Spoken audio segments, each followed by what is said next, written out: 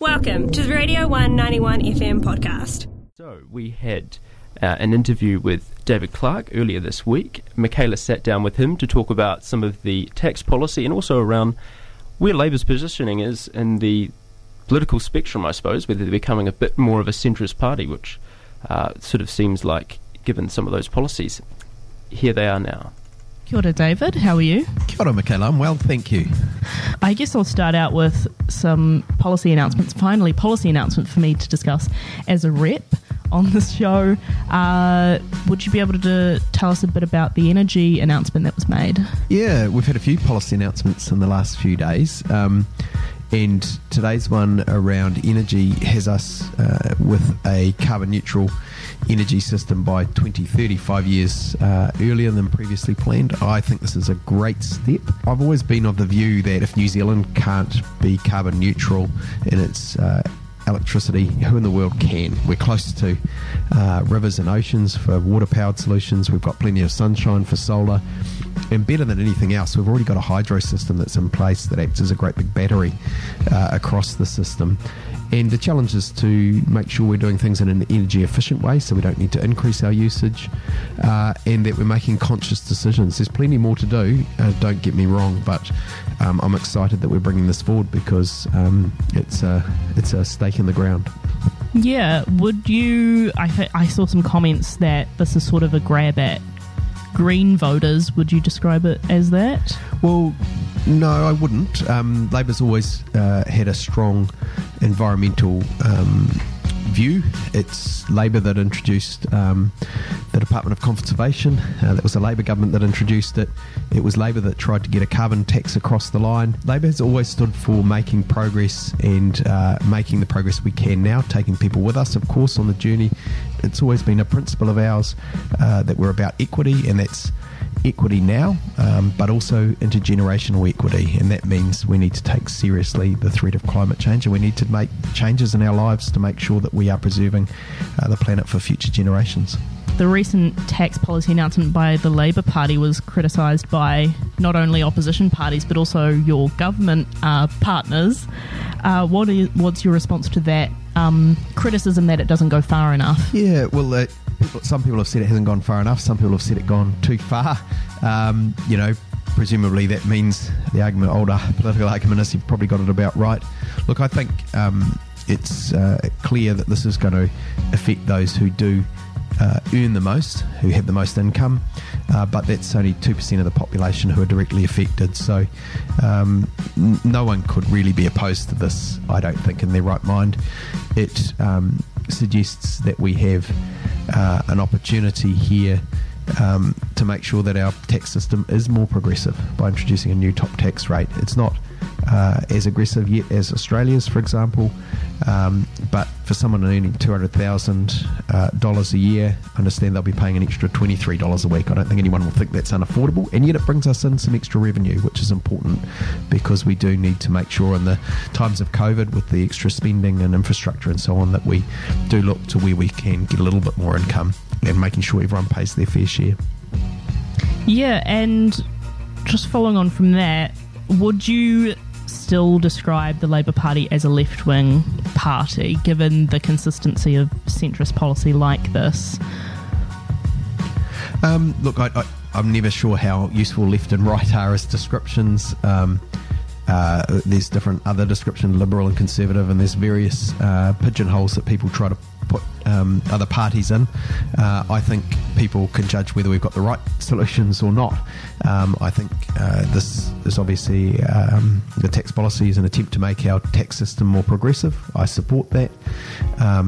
There are things we've done obviously in government, like increasing the families package. That was a huge budget initiative. Well, not even in a budget. It was spending money that was destined by the previous government to go to tax cuts for the most wealthy, and we put that into supporting young families because we know poverty rates amongst our young children are the scourge of New Zealand, and compared to other OECD countries, we have very high poverty rates amongst our young. So we invested billions of dollars there, and I'm really proud of that. So I guess you have to look at our record and see where we've chosen to make investments, huge infrastructure investments across New Zealand. Again, that's investing in future generations. That's what we think is important. Would you describe yourself as left-wing, centrist? I would describe myself as progressive. I describe myself as a social democrat. I think we need a society that is more equal. That's fundamentally a reason I got into politics. I want to see everybody get the basics in life, have access to the basics to make sure that kids grow up with food in their tummies, that we have an education system and a healthcare system that provides affordable healthcare that's of a high quality for everybody. We have a justice system that's accessible for everybody, and so on. Yeah, and just to round it out on one more policy announcement, Labor's really chucking them out. Now, everyone was complaining that we've got nothing, and now we've got so many. What do you say to those people who argue that the Matariki announcement is tokenistic given Labor's failure in areas like ihumata? Look, that's a fairly loaded political statement. I'd say a load of nonsense.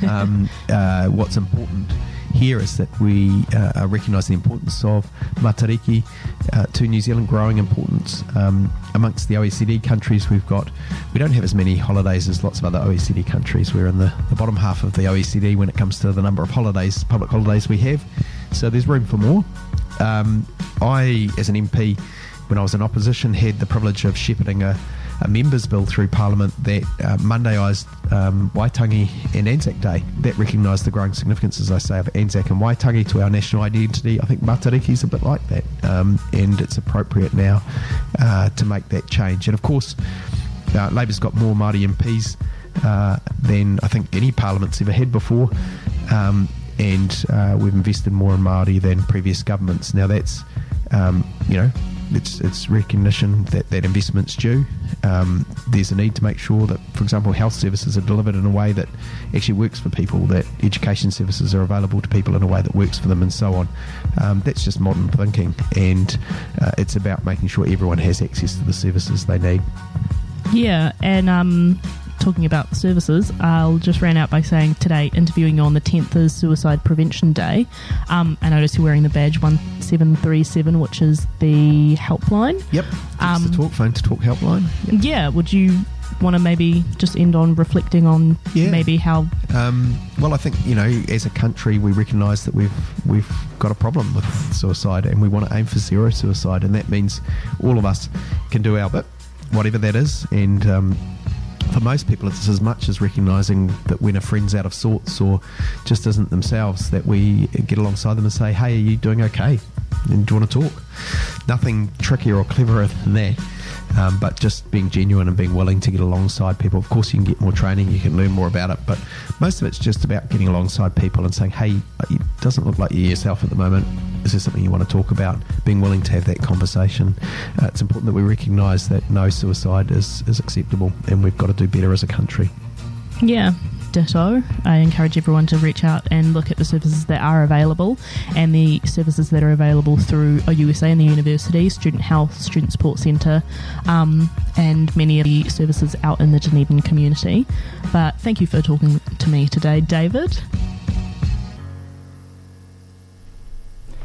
And that was Michaela, who sat down with David Clark earlier this week to talk about the tax policy and talk about the importance of Matariki really in the cultural framework really around Māori and New Zealand history. I think that's really important too, isn't it, to highlight those aspects. Definitely. It's not just a day off, it's about raising some more awareness, I think, for people to go away and actually think about why we are taking a day off maybe. This was a Radio 1 91 FM podcast. All of our content lives online at r1.co.nz.